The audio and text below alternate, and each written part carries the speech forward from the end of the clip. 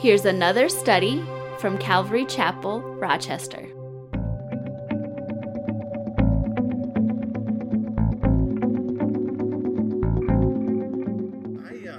I have a hobby. I really love rocks, and when Don asked me if I'd preach, I started to think about a few options. I had really three options that were running through my head, and one of them had to do with rocks, and I prayed about it, and I landed on rocks. And Scripture really has a lot to say about rocks. It's amazing how much stuff is in Scripture about rocks. And so I picked out a few points in Scripture where the text has to do with rocks, and we're going to look and see what's the significance of that? How does that apply to Jesus? And I was amazed to find, as I've studied Scripture, how much God has put in there symbolically that rocks refer to himself, to the Lord Jesus. So we're going to look at that. But when I was growing up, I was very interested in rocks. We had a perpetual kind of a construction site by our house, and the rain kept coming and washing the stones away, and I'd go and search, and I got this rock collection. I really got into agates. The Superior agates are the Minnesota State rock, if you don't know. And so I had a collection, got older, kind of forgot about that, and then I got to be about 30 and had kids, and I got back into it. I joined a rock and mineral club in Owatonna, and since then I've really been interested. So I have a fairly large collection of different kinds of stones and everything. And I brought one with me today. I don't know if there's going to be time at the end to just present this one to you and show you, but this is my grand treasure of my entire collection, and I found it. And I was with my daughter and my son Caleb when I found this one, and it's very unique, and it's kind of symbolic, and if there's time I'll tell you about it later, but it's really a treasure of mine, and it's hidden away in this box right here, so we'll see if we have time for that. But one of the things I've discovered being a Christian for 30 years and reading and appreciating the Word of God is that God, He writes in Scripture, and He hides things in there, and He wants us to seek after them and find them. Like Jesus said, ask and it'll be given, seek and you'll find, knock and the door will be open to you. God has an element of Him that He kind of hides stuff. He's not just always putting it right out there in the open. He wants you to do a little work and kind of look around and try to find stuff. And it's like me when I'm hunting for rocks in my family. We've gone together and we're hunting for that treasure. We're looking and examining, and sometimes it can be painful. We got to go through a stream and get slivers, and maybe there's a storm and or whatever, and we are diligent, and sometimes we find these treasures, and that's what God's Word's kind of like, and the Bible testifies to that. In the New Testament, it says, in Hebrews, it says, the law, meaning the first 5 books of the Old Testament, and really the whole Old Testament, is only a shadow of the good things that are coming, not the realities themselves. So what he's saying is the law, the Old Testament, there's a bunch of stuff in there that are shadow representations of the truth that's going to come in the New Testament, which is really the person of Jesus. There's all kinds of stuff that is hidden in the Old Testament through the festivals and through the lives of the patriarchs and the saints in the Old Testament. All those things are just a treasure trove of information about who this Messiah is going to be when He comes, and that's why Jesus was so upset with many of the leading Jews when He came, because they didn't recognize that. It was all over the place. They should have seen it, but many of them didn't. They were blinded. So Jesus also said something very interesting. If you remember the road to Emmaus, he had resurrected, and He came in an unrecognizable form to a couple disciples that were very discouraged walking down this road, and they're going to this place called Emmaus. And Jesus comes up alongside of them and, kind of asks them what's going on. They're like, haven't you heard about what happened? Oh, it was unbelievable. There's this amazing person that came, and then he's dead, And then Jesus says something very interesting to them. He said, how foolish you are, and how slow to believe all the prophets have spoken. Did not the Messiah have to suffer these things and then to enter His glory? And beginning with Moses and all the prophets, He explained to them what was said in all the Scriptures concerning Himself. So Jesus gives this supercharged Bible study to these guys and says, I was here, I was here, I was here, I was here, I was here. This showed my death, this showed, this and that and the other thing, and He opened their eyes up to the Scriptures. Somebody's got a phone call. And we can see just briefly, Jesus mentioned during His ministry, He mentioned a few of these things to us. One of the things, remember when He said Jonah in the whale, He said, as the Son of Man, as Jonah was in the heart of the whale for 3 days. So the Son of Man will be in the heart of the earth. So all of a sudden you go, oh, you mean that story had something to do with you? Yes, God put it in there as a picture hidden in the Old Testament about Jesus. And then the manna in the Old Testament. God rained down manna from heaven. And then in the New Testament, Jesus said, I tell you the truth, I am the true bread. Moses gave you the manna in the desert, but I am the true bread that comes from heaven. So hidden in that manna coming down is this symbolic meaning that Jesus is going to give us the bread of life to eat and our spirits can live, you know. And then there's much more. There's Joseph, the life of Joseph the patriarch. His life is chock full of symbolism and representations of the suffering Messiah and the rejection of his brothers, the Jewish people, and his resurrection and his exaltation and all this stuff. It's unbelievable if you study the life of Joseph, how much good stuff's in there. And then Jesus also said, I tell you, as the snake was lifted up on the pole in the desert, so the Son of Man must be lifted up as well. There's that incident where everybody was getting bitten by snakes because they were living in sin. And then Moses raises up this bronze snake on a pole. Seems kind of weird. And they looked to that, and when they were looking at it, it cured them of this poison. And Jesus became sin for us. He who knew no sin became sin for us that we might become the righteousness of God. So there's these pictures that are just hidden all over in the Old Testament. So Jesus also said something that was just truly amazing. He was talking about the Old Covenant and the Old Testament, and he said, I tell you the truth, not one jot or one tittle will by any means depart from the law until all of it is fulfilled. You say, what did he mean by that? What's a jot? What's a tittle? A jot is another word for the letter yod. It's the smallest, looks like an apostrophe. It's a letter in Hebrew. It's the smallest letter. Not one of those. Or then he said tittle, and tittle's even less significant. It's basically a little curve on the end of one of the letters. He implied that even the very letters themselves and parts of letters in the original languages have meaning. So how deep does God's word go? We will never comprehend it completely until he reveals it to us, but we can infer that this goes far deeper than we can appreciate. So I don't know if you guys have ever, you probably have, you've seen these camouflaged animals, and sometimes you look at a picture and you don't even see the animal until maybe it moves or something, and we've got one of them right here. You probably have seen this, but here we've got some coral, and then smack dab in the middle is a little seahorse. Well, if you just swam by that and looked down, you would not see that, you know. And that's kind of how God's word is sometimes, where you read over stories and you just kind of breeze over. Well, you didn't realize it, but there's some stuff hidden in there that talks about Jesus. And then also, if you guys have heard about the magic eye pictures, have you ever seen those? Where if you look at the picture a certain way, like right now, it just looks like, oh, that's just a bunch of gibberish, you know, nothing, just, it's pretty, but, you know, nothing much. But if you look at it the right way, that becomes a three-dimensional picture. And I don't know if you, I did it, it was on my computer at home, and I could do it right now. I don't know if I can do it right now, but anyways, there's actually a bull on that picture. It's kind of a skinny bull. I think it was on a diet or something. It's very skinny, but anyways, it's a bull. And so that also to me is what I've experienced as a Christian studying God's word. It's like you'll be looking at the scripture and all of a sudden, oh wow, that I see it now, you know. Not always, but I mean, there's certain points in scripture where you really get that revelation, that really cool thing that happens. It almost like gets 3D, you know. So today we're just going to take a little bit of a treasure hunt, I'm going to call it, and we're going to go into Scripture, and we're going to look at a few of the stories and a few of the rocks that are in there, and we're going to see if we can see the Lord Jesus there. And, in Proverbs, it's one of my favorite books. There's so much good stuff in there. But in Proverbs it says this. It says, "My son, if you accept my words and store up my commands within you, turning your ear to wisdom and applying your heart to understanding. Indeed, if you call out for insight and cry aloud for understanding, and if you look for it as silver and search for it as hidden treasure." Now that is not in there by coincidence. He's saying there is hidden stuff in here. "Then you will understand the fear of the Lord and find the knowledge of God. For the Lord gives wisdom, and from his mouth come knowledge and understanding."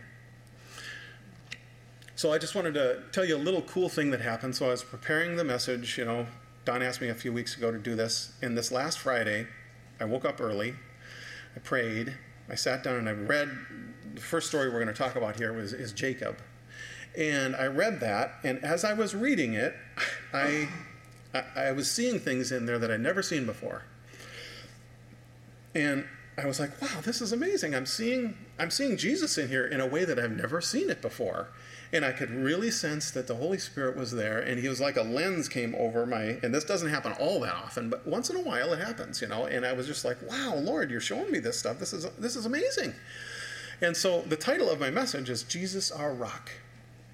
So then I went to work, and I drive a city bus, and I have a split shift. So I went in and I drove in my morning shift. I got done with a couple hours, and then there's a time for me to go take a break. So I got out and I was going to go and use the restroom, and I'd been thinking all morning as I'm driving. I was like, well, that's maybe kind of dangerous because I'm thinking about God's word, you know, like, oh, that rock, you know, that had to do with that and that. Oh, well, I got to look at the road, you know, kind of a thing, you know. And anyways, I didn't have any close calls, but I was pondering this whole thing that God had been really kind of like showing me, and it was rocks. I was thinking about rocks, you know. So then I get off the bus and I grab my phone and I check my email, and the most recent email is an email from a daily Bible study that I subscribe to that I really never look at. It's called the Berean Study, I think, or something like that. And I never look at it. I should, but maybe once in a blue moon I'll peek at it, you know.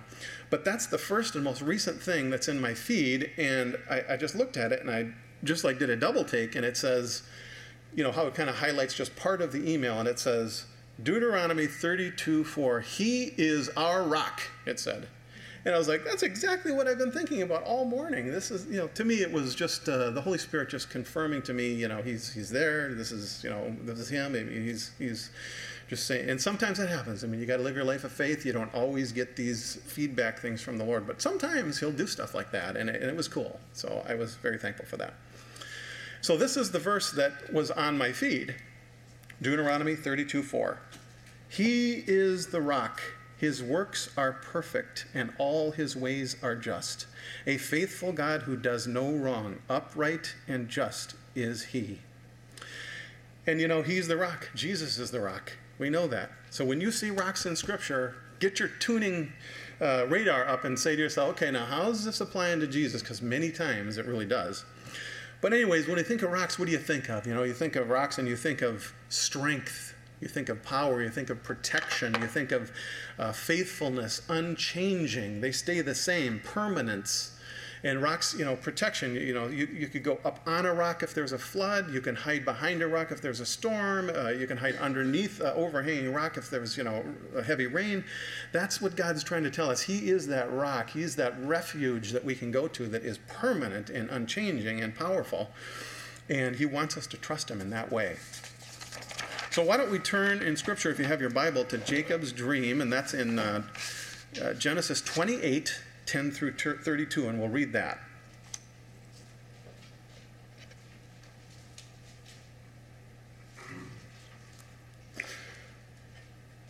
Okay, or 10 through 22. 10 through 22. Okay, I'll read it. Jacob left Beersheba and set out for Haran. When he reached a certain place, he stopped for the night because the sun had set. Taking one of the stones there, he put it under his head and he lay down to sleep. He had a dream in which he saw a stairway resting on the earth with its top reaching to heaven, and the angels of God were ascending and descending on it. There above it stood the Lord, and he said, I am the Lord, the God of your father Abraham, and the God of Isaac. I will give you and your descendants the land on which you're lying. Your descendants will be like the dust of the earth, and you will spread out to the west and to the east, to the north and the south. All peoples on earth will be blessed through you and your offspring. I am with you and will watch over you wherever you go. And I will bring you back to this land. I will not leave you until I have done what I've promised you. When Jacob awoke from his sleep, he thought, surely the Lord is in this place, and I was not aware of it. He was afraid and said, how awesome is this place? This is none other than the house of God. It's the gate of heaven. Early the next morning, Jacob took the stone he had placed under his head and set it up as a pillar and poured oil on top of it. He called that place Bethel, though the city used to be called Luz. Then Jacob made a vow, saying, if God will be with me and will watch over me on this journey I'm taking, and will give me food to eat and clothes to wear, so that I return safely to my father's house, then the Lord will be my God, and this stone that I've set up as a pillar will be God's house. And all that you give me, I'll give you a tenth. So we have Jacob, who is leaving his family. He had stolen if you remember the story of Jacob, he stole the blessing from his brother Esau. He tricked his dad, dressed up. His dad was blind, basically. Dressed up, put some animal clothes on his body, and then his dad felt him and went, oh, yeah, you're Esau. And then another part of it, too, is apparently he smelled the clothes and, was, oh, the scent of my son. It's like, your son smells like an animal? But anyway, So then he stole the blessing, and he had also stole the birthright. And long story short, so Esau is so upset that he wants to kill Jacob, but he says, I'm going to do it as soon as my dad dies, and he's almost ready to die, Well, the mom overheard that somehow, and then she wanted to send him away to go be with her brother, his uncle. So he agrees to do that because Esau wants to kill him. So he leaves, and it's a very long journey, and then on the way, this incident happens here. And so Jacob is one of the patriarchs. He's Abraham, Isaac, and Jacob. He's the third one. A synonym for his name is Israel, so he represents Israel. You read through Isaiah and stuff, and God oftentimes will call Israel Jacob when they're behaving very worldly, and then he'll call them Israel when they're behaving more like they should be. But Jacob is a synonym, and here God reiterates the promise he's made to Abraham and Isaac, and he says it again, I'm doing this for you, and he says, through your offspring, all earth will be blessed. Now, the Jews are a blessing to the world. They're very talented people. They've done a lot for the world. But specifically, the Messiah is the one that's being referenced here. So he is carrying the Messiah in his body, the DNA that's going to be used to make the body of the Messiah. And so he is a very large representative of the Messiah. And so this weird situation happens where, he falls asleep and he grabs a stone and he uses it as a pillow. Doesn't sound very comfortable, but apparently he got pretty good sleep. And then we're going to look and see, is Jesus, and this is the part that, I really felt like, I had seen a few of these parts before, as I studied Scripture, but a few of these popped out at me, and I'd never seen them before, and I'm convinced that Jesus is all over the Old Testament. You just have to know where to look for him, And so let's take a quick peek. Jacob takes this stone, and I actually have a stone here. And long story short, but I did some research, and I am fully convinced that the stone that he used was limestone, because I looked on the internet, and I looked up Bethel, where this was, and you could see the picture, and it's limestone's everywhere. The whole place is just limestone, all over the place. So 99% chance he took a chunk of limestone, and that's what he used under his head. So, something like this, probably bigger, but this is limestone. It's all over the earth, So anyway, so he sets this thing up, and he does something really weird. He pours oil on top of it. And you say, why did he do that, And so if we consider that Jesus is this rock, and somehow he's symbolic in this rock, if you take a look at what he did, he pours oil over the rock, and let's look at the title of Jesus is Christ, right? He's the Christ. He's the Messiah. Did you know that both of those words mean anointed one? It has to do with pouring oil over the top of the head of somebody that's being commissioned into God's service, whether a priest or a king or a prophet. And it was symbolic of the Holy Spirit coming over them in power for them to complete their task. And so he does that to this rock. So you can see that the Messiah, he's Messiah-ing that rock. So already you're seeing little hints of, he's doing that. So then, another thing he does is, so the rock's laying down, and he lays his head on the rock, and he rests on the rock. Is there anywhere in Scripture that talks about the Messiah providing rest for us? Oh yes, it's all over. In Matthew 11:22, the Messiah himself says, "Come to me, all you who are weary and burdened, and I'll give you rest. Take my yoke upon you and learn from me, for I'm gentle and humble heart, and you'll find rest for your souls. For my yoke is easy, and my burden is light." So he provides rest for our souls in our salvation that we get through him.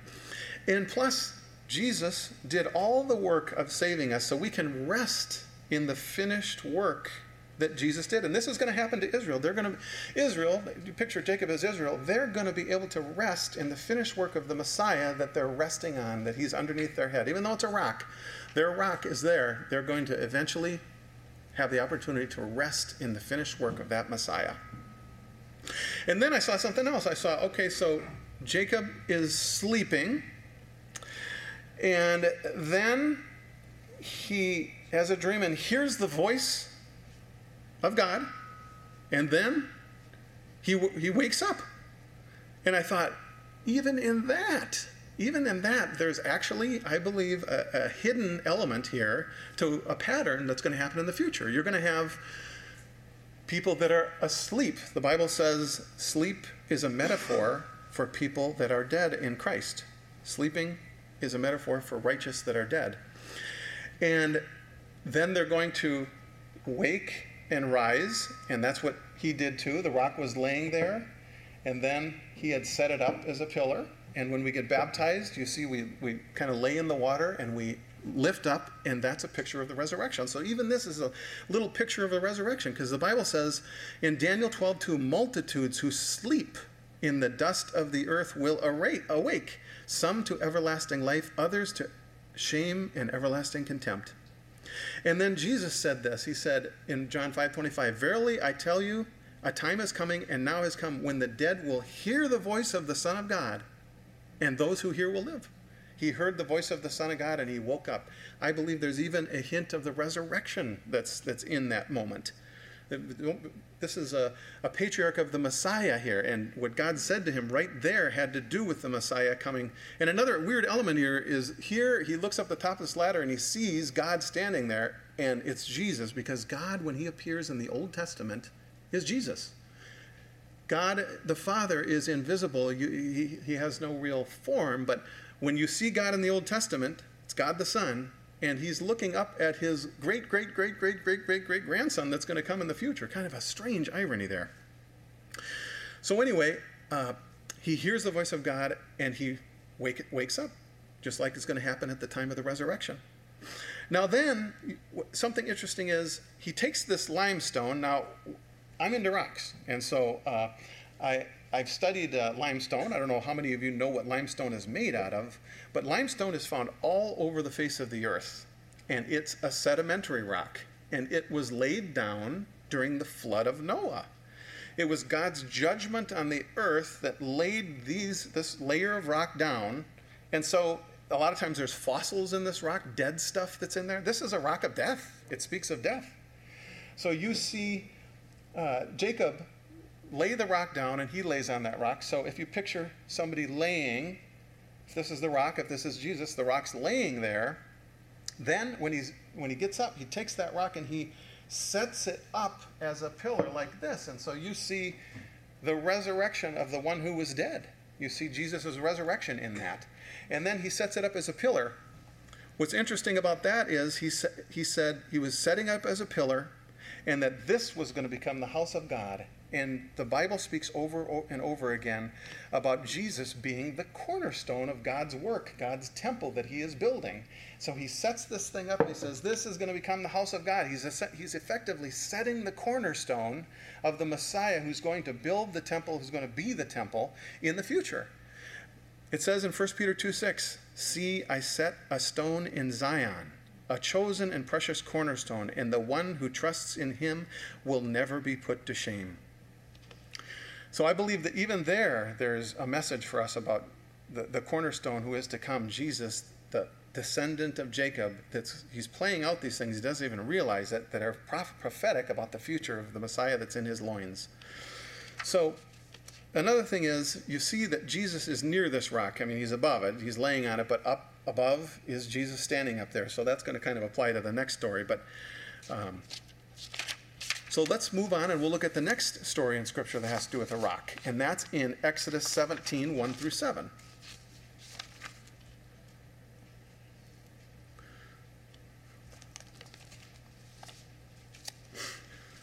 This is the story of the water that comes from the rock.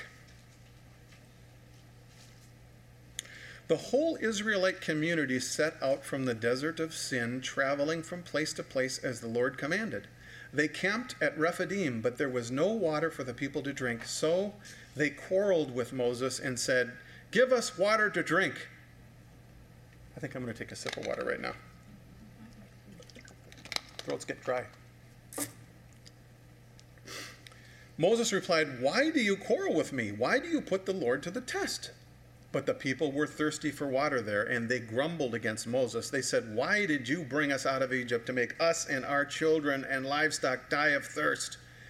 Then Moses cried out to the Lord and said, "What am I to do with these people? They're almost ready to stone me." The Lord answered Moses, "Walk on ahead of the people, take with you some of the elders of Israel, and take in your hand the staff with which you struck the Nile, and go. I will stand there before you by the rock at Horeb." Just as Jesus was close to the rock in the previous story, he will stand there by the rock at Horeb. "Strike the rock, and water will come out of it for the people to drink." So Moses did this in the sight of the elders of Israel, and he called the place Massah and Meribah because the Israelites quarreled and because they tested the Lord, saying, "Is the Lord among us or not?" A little bit of the background of the story is this is recently out of Egypt. They saw all the plagues. They saw the Red Sea open up. They saw all the Egyptians die. They had Miriam sing the song, and they all were rejoicing at God's great victory, killing all the Egyptians. All they had to do was watch and see the work of the Lord. It was amazing. It was an incredible work of God's power. So then they saw God's strength. Now, when we see God's work in our life, we start becoming accountable a little bit to be able to trust him for some things. If things start getting a little bit rough, we don't go, "You're trying to kill me," and we don't get upset with the Lord that way. The Lord wants us to confidently trust in him. He's our rock. We should confidently trust in him. It's going to get tough sometimes. It's going to be difficult. In this world, you're going to have trouble. But God appreciates, and God's looking for that heart that says, "I'm going to trust you, Lord, even though things are getting tough. I know you've done good stuff before. You're going to do it again." And that's when that's what delights him, when you trust him. And so they had this thing happen where they come out of Egypt. They had that thing happen, and immediately there's no water, and they start to look for water, and they can't find any, and they got thirsty, and they had another incident where they were getting upset, and they couldn't find water. They finally come up to this place, and they see water, and they start drinking it, and it's bitter. It's poison. And so they complained, and God said, "Take that tree that's over there and throw it in the water." And he did, and the water became sweet. And so then they drank. And so, again, a tree, Jesus was hung on a tree, and that cleansed the bitterness of sin from us and from our lives. And the pictures are there too, with that. So the water was clean, they drank, and then they went to another place, there was water and springs there. So then they come to this next spot that we just read about, and they ran out of water, and what did they do? They started to grumble again because they didn't have water. What they should have done, and what we should do too, I'm susceptible to this too, we all are, but they had seen God already do the miracle of water, and so now they're getting pretty accountable for, okay, we're out of water again. Last time we were out of water, God provided, so that means this time he's going to provide. So let's just go, maybe they should have just said, let's go ask Moses, "Moses, could you talk to the Lord for us? We need water." "Okay, I'll do that," and then he could have talked to the Lord, and the Lord provided water. But they grumbled and complained, and they wanted to stone Moses. Well, anyways, so God, this is where the rock comes in. So God says, "All right, take some elders, go up to the rock that's up there. I will stand by it. You strike it, and water is going to come out." Kind of a weird story, but the rock is Christ, the New Testament tells us. In 1 Corinthians 10:1-4, Paul says, "I do not want you to be ignorant of the fact, brothers and sisters, that our ancestors were all under the cloud. They passed through the sea. They were all baptized into Moses in the cloud of the sea. They ate the same spiritual food, and they drank the same spiritual drink, for they drank from the spiritual rock that accompanied them, or that followed them, and that rock was Christ." So you see, the spiritual rock is next to the physical rock in this story. The angel of the Lord that was in the wilderness with the children of Israel was the Lord Jesus Christ. It was God there. And so the Lord instructs him to do something very strange. "Strike the rock with your staff, and water will come out." Well, how does that symbolize Jesus? Well, Jesus, this is just like a stick drawing format of the gospel. It's just like barely there, but it's there. So basically, the Messiah, the rock, is going to get struck. And then we read in Psalms that the rock actually opened up, it split, And then water came out for the thirsty people that were dying spiritually. They were dying physically then, but now it comes out for us who are dying spiritually. And that was the crucifixion. It was him being broken on the cross and being struck.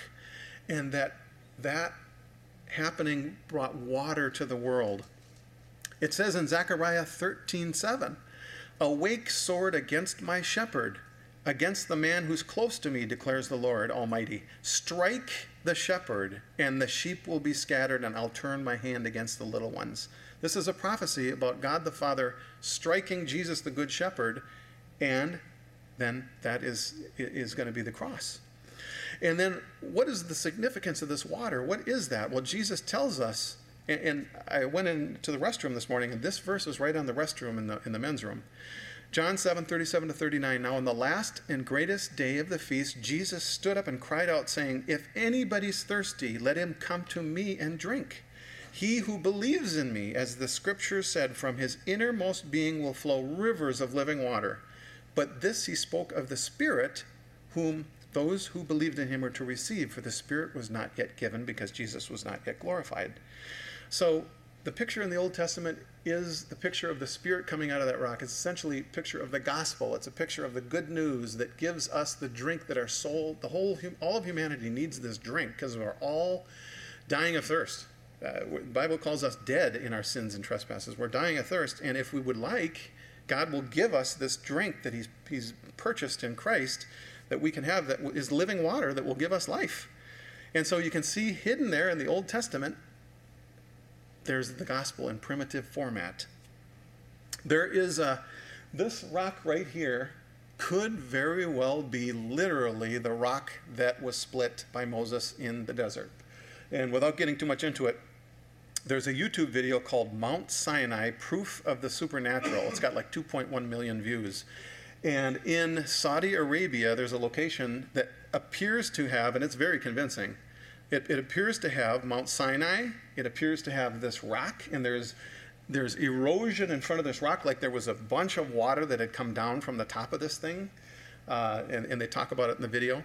And also the place where they had the golden calf, there's a huge rock with these Jewish inscriptions in Saudi Arabia of calves around this big, huge rock that apparently was the place that they put the golden calf, and they danced around it. It's amazing. If you go out there, take a look at it. And I believe God's allowed these archaeological things to be left so that we can find and we can confirm this is a reasonable faith we have here. This isn't just faith in blind nothing. There are convincing proofs once you investigate things. It's about seeking and finding again. So then we're going to take a look at the rock of Daniel, and that's in Daniel 2, 24 through 45.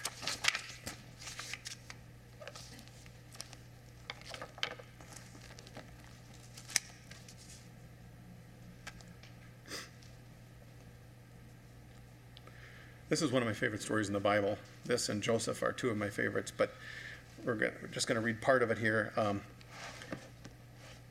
Then Daniel went to Arioch, whom the king had appointed to execute the wise men of Babylon, and said to him, "Do not execute the wise men of Babylon. Take me to the king, and I'll interpret his dream for him."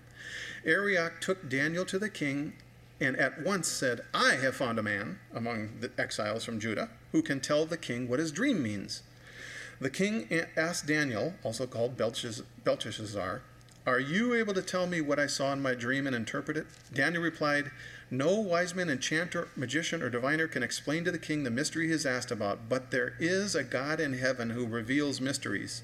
He's shown King Nebuchadnezzar what will happen in days to come. Your dream and the visions that pass through your mind as you lay on your bed are these.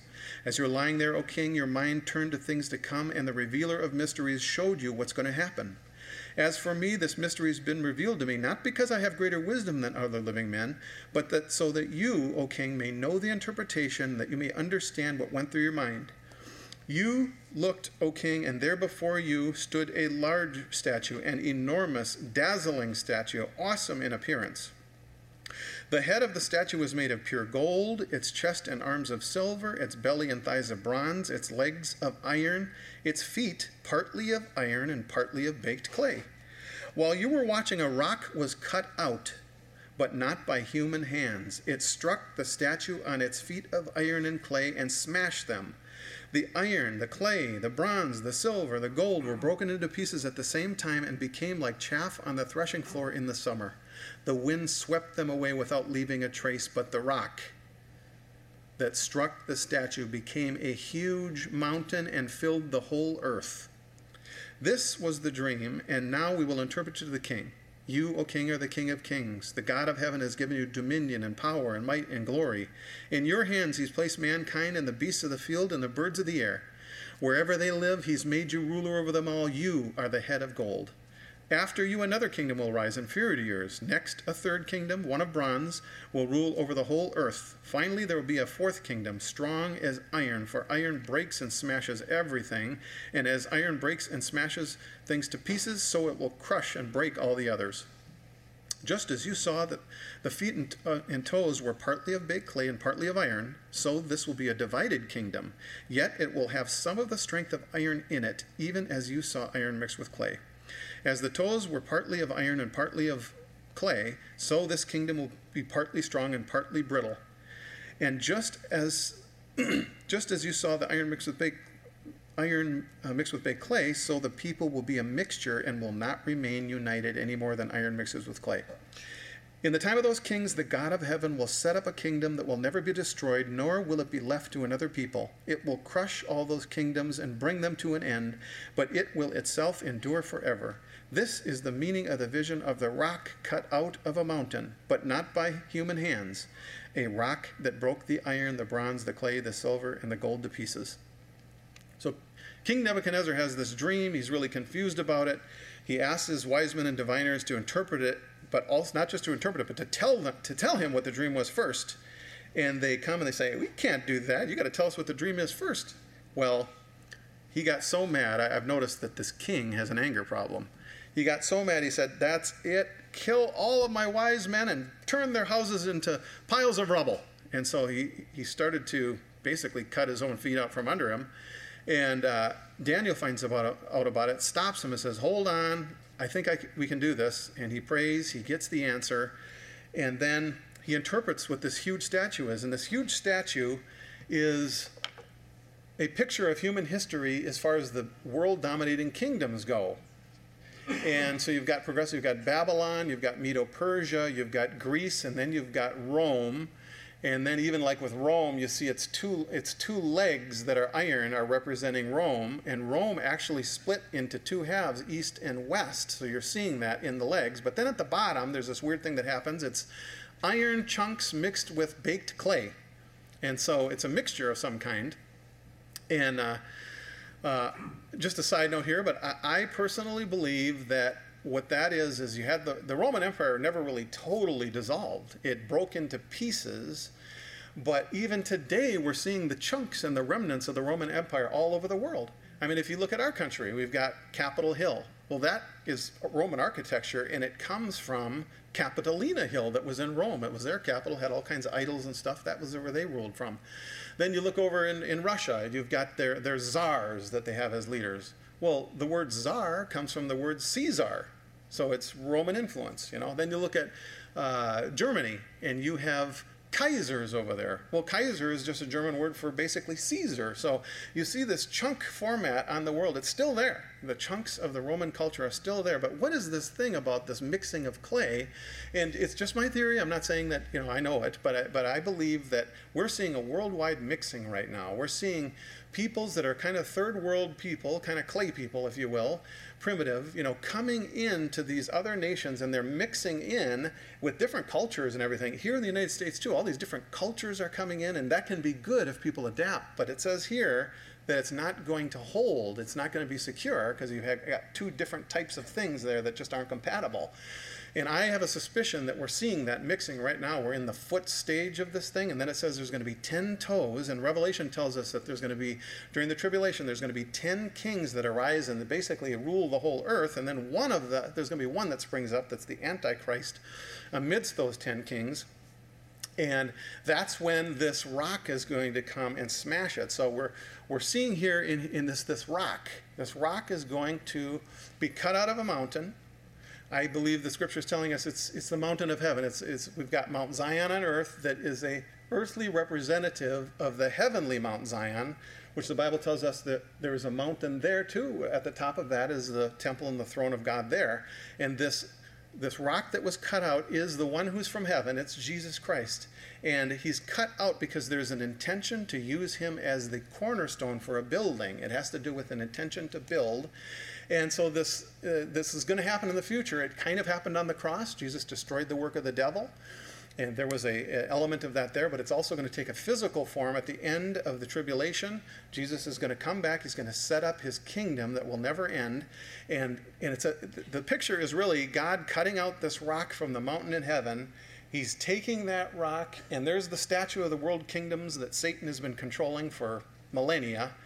And it's in its final stage now, and God throws this rock down at it, and it smashes into the feet of the statue, and the entire thing comes just collapsing down, completely goes into dust, and the wind blows it away. It's nowhere to go. This thing is gone because the Messiah is setting up his reign and rule on earth. And the thing about what was I going to say about that?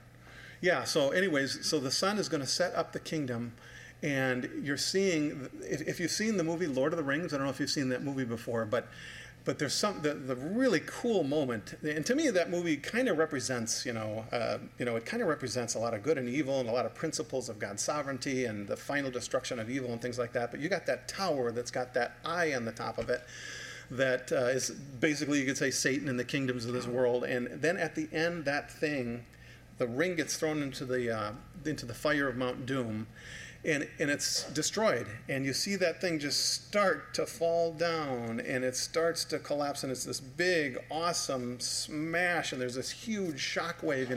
That's kind of what this is going to be. When the Lord Jesus returns, he is going to destroy the evil things that have been happening here in this world for so long. Time is up, and the new king is coming. And you say, how do we know for sure, that rock is Jesus, Well, I think it's pretty obvious as you study Scripture just to infer that, but there's a verse that says,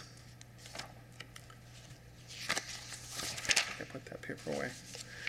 In Isaiah 9, 6, and 7, it says, amazing, that rock comes from a baby.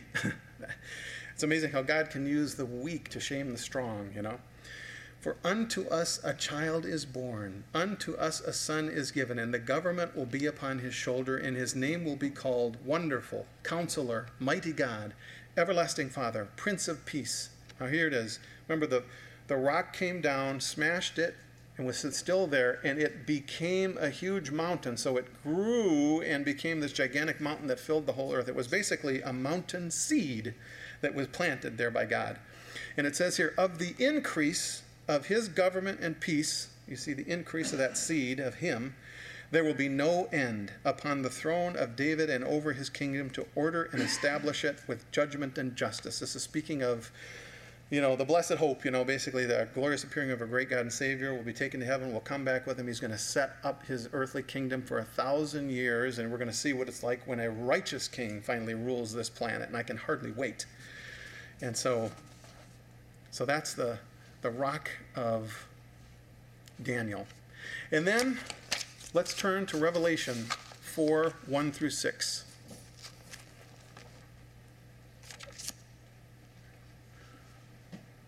I call this the great treasure. We're all looking for the treasure. The Bible speaks of the treasures of wisdom and knowledge, and the hidden treasure. And really, what is this treasure that we're looking for? I mean, the treasure is God himself. I mean, he is the treasure. I mean, heaven's going to be awesome. We're going to look around, we're going to see beautiful things. The new heaven and the new earth is going to be fantastically beautiful, but I'm convinced it's not going to be compared with just looking at the Lord God, and enjoying him. That's going to be the high point by far of that whole eternity we're going to be spending with him. So let's look and see what happens here. We have 1 through 6. After this I looked, and there before me was a door standing open in heaven, and the voice I had first heard speaking to me like a trumpet said, "Come up here, and I'll show you what must take place after this." At once I was in the Spirit, and there before me was a throne in heaven with someone sitting on it. And the one who sat there had the appearance of jasper and carnelian. A rainbow resembling an emerald encircled the throne. Surrounding the throne were 24 other thrones, and seated on them were 24 elders. They were dressed in white, and they had crowns of gold on their heads. From the throne came flashes of lightning, rumblings, and peals of thunder. Before the throne 7 lamps were blazing. These are the 7 spirits of God, and before the throne there was also what looked like a sea of glass, clear as crystal. You know, when we get into the heavenlies, there's so many beautiful rocks there. The Revelation is just full of all these beautiful stones. But what's amazing is even God himself, sitting on the throne, is described by John in terms of beautiful gemstones. So we're just going to take a look at that. And I admit, we're getting into some speculation. We don't know for sure about this stuff. It gets hard to identify the gemstones because there's gemstones in the Old Testament that are difficult to know exactly what colors and types. And then the New Testament, even there, it's a little bit difficult. But I'm taking a shot at it, and hopefully we'll be in the ballpark here. But we're talking about the appearance of God himself on that throne when we get there. We're going to see this. And so the one who sat there had the appearance of jasper, and some translations say a sardine stone. Carnelian and sardine are very similar, and they're red stones. They're kind of a deep red color, and they're opaque. They're not transparent. You can't see through them. So I believe what John's getting at here is there's a red color element to what he's looking at. And then jasper, it's a very wide variety of stone. And there's all different colors, and there's ones with patterns and stuff, so you ask yourself, what's he getting at there? So we're going to use the Scripture to interpret Scripture, and actually in Revelation 21, 10 through 11, it defines, I believe, for us what he's talking about here. And it says, "And he carried me away in the Spirit to a mountain great and high." We're talking about the mountain of heaven where God is seated. "And he showed me the holy city, Jerusalem, coming down out of heaven from God. It shone with the glory of God, and its brilliance was like that of a very precious jewel, like jasper, clear as crystal." So he says, he's the same word, he's saying jasper here, but jasper, the jaspers I know of are not clear as crystal, and they're not all that precious. I mean, they're considered a semi-precious gemstone, but he's saying very precious jewel, like jasper, clear as crystal. So I think we can look and we can say, what is a very precious jewel we can think of that's clear as crystal? Diamonds. I think he may be getting at something more like diamonds here. It's like a diamond. So a reddish color and a very precious jewel like diamond. So you put the two together, and what you get is something like a red diamond is, I think, what he may be speaking about here. And I think there could be an element here of the first and the last, because God describes himself as the first and the last, the beginning and the end, the Alpha and the Omega. And then he's also in the breastplate of the priest, which we'll talk about in a minute, the first and the last there too. He encompasses the entire group of God's people. But it could be that this is what, in general terms, we're talking about here. And I looked it up, and I don't know if you know this or not, but the red diamond is the most rare and valuable of the diamonds. It's the hardest one to find. It's the most rare and the most valuable. And then we read in Proverbs, it says, wisdom. Who is wisdom? God himself is wisdom. He's the fountain of wisdom. Christ is wisdom personified. Wisdom is more precious than rubies. I mean, rubies are red, clear red color. And I think what we might be getting hinted at in here, we can only guess, but I think the precious blood of Jesus is being spoken of here. I think the inestimable value of the eternal life that was bought for us is represented in this as God sits there, and his radiation is representing that. So we don't know, but when we get there we'll find out. But whatever it is, we will be very happy to see it. So then, in conclusion, did you know that God has treasure? God has treasure, and I wonder if you know what it is. Did you know that you are God's treasure? In Deuteronomy 14:2, it says this, "For you are a people holy to the Lord your God, and the Lord has chosen you to be for his treasured possession out of all the peoples on the face of the earth." 1 Peter 2:9 says this to New Testament Christians. It says the same thing. "But you're a chosen people, a royal priesthood, a holy nation, God's special possession, God's treasured possession, that you may declare the praises of him who called you out of darkness into his wonderful light." You know, the Hebrew word for treasure in the Old Testament has its foundational root meaning to shut up. And what that means is if you have something really valuable, you don't just set that out in the open. You don't just lay it in your yard or whatever. You take that and you put it in a special container and you shut it up in a closet or in a safety deposit box or just in a secret place, right? Well, that's what God is telling us that he does for us. And this is my grand treasure that I have. And coincidentally, I mean, I didn't intend to do this, but I have shut this up inside of this special golden container, and it's my special treasure. I honestly believe that the Lord gave me this, and so, but I've done that with this. And to further back this up, in the Old Testament, the high priest wore this on his garments. This is called the breastplate, and God said that his people were his special possession, his special treasured possession. Well, in the New Testament, we learn that all the high priests really were just pictures of the one special high priest who is the Lord Jesus Christ, who goes before the Father for us. And so that high priest, whenever he would go into that Holy of Holies, he would be wearing on the front of his chest right here something that looked like this. And God said, you know what? I'm going to take gemstones to represent you before him. Not the same ones, they're different. God likes variety, but various precious gemstones that represent you. And just one little thing, I had a friend at work who has a daughter, and one time we were together and I had some rocks, and I gave his daughter this rock. And she took the rock and she looked at it and she went, and she went like this, and she brought it right up to her heart, you know. And I thought, you know, that's what the intent is here. That's what God's saying, you know. And when you think about that, if Jesus is the man wearing that, what's right behind those stones? God's heart is right there. You know, we're a people close to his heart, you know. And so we are God's rock collection.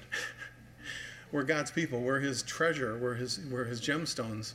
And so when we're together, you know, when we're serving in church and stuff, let's look at each other as gemstones. I mean, you know, you can even walk up to somebody and, you know, Rose, you're really looking like a diamond today, you know.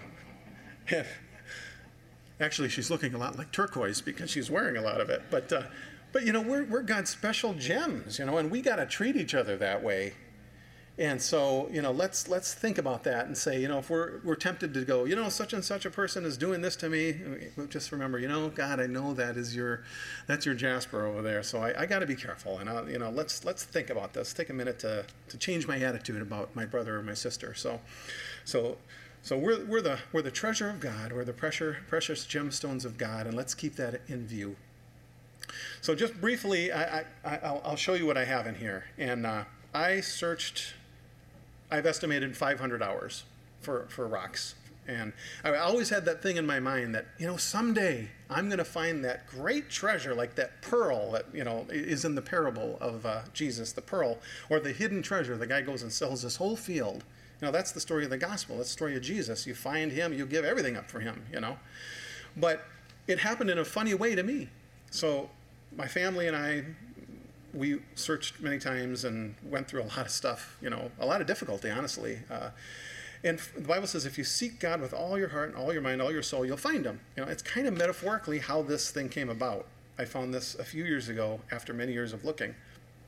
And so I found this stone, and there's another stone that I'll just briefly read to you that this, to me, represents. So in Ezekiel 36:25-27, God says this to his people. He says, I will sprinkle clean water on you, and you'll be clean. I will cleanse you from all your impurities, from all your idols. I will give you a new heart and put a new spirit in you. I'll remove from you your heart of stone, and I'll give you a heart of flesh.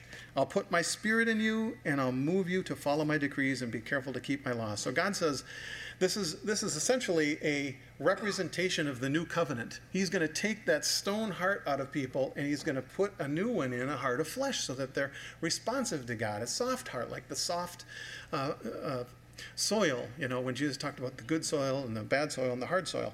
He's going to do that for you. And then in Jeremiah it says too, for this is the covenant I'll make with the house of Israel after those days, declares the Lord. I'll put my law within them, and I will write it on their hearts, and I'll be their God, and they'll be my people. So I found this rock.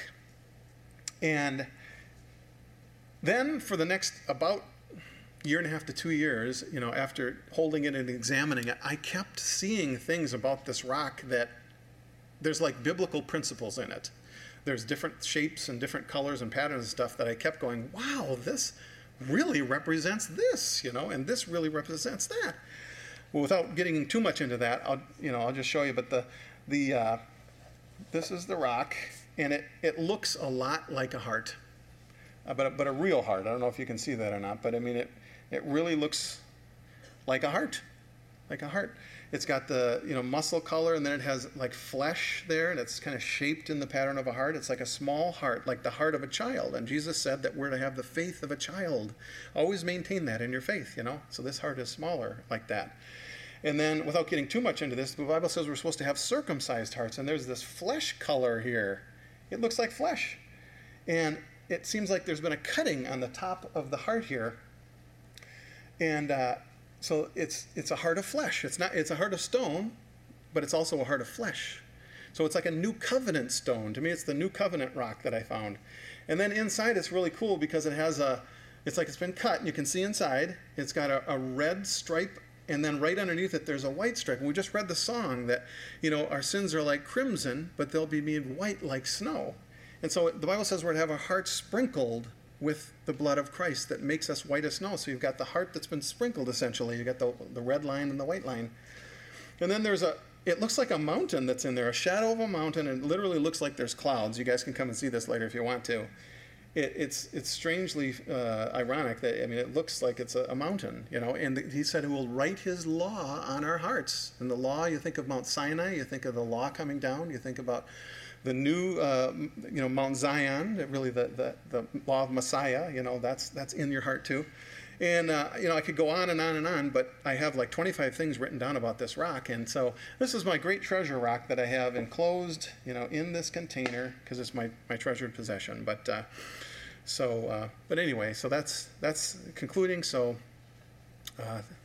thank you, and let's all look to each other and consider that we're all God's gemstones.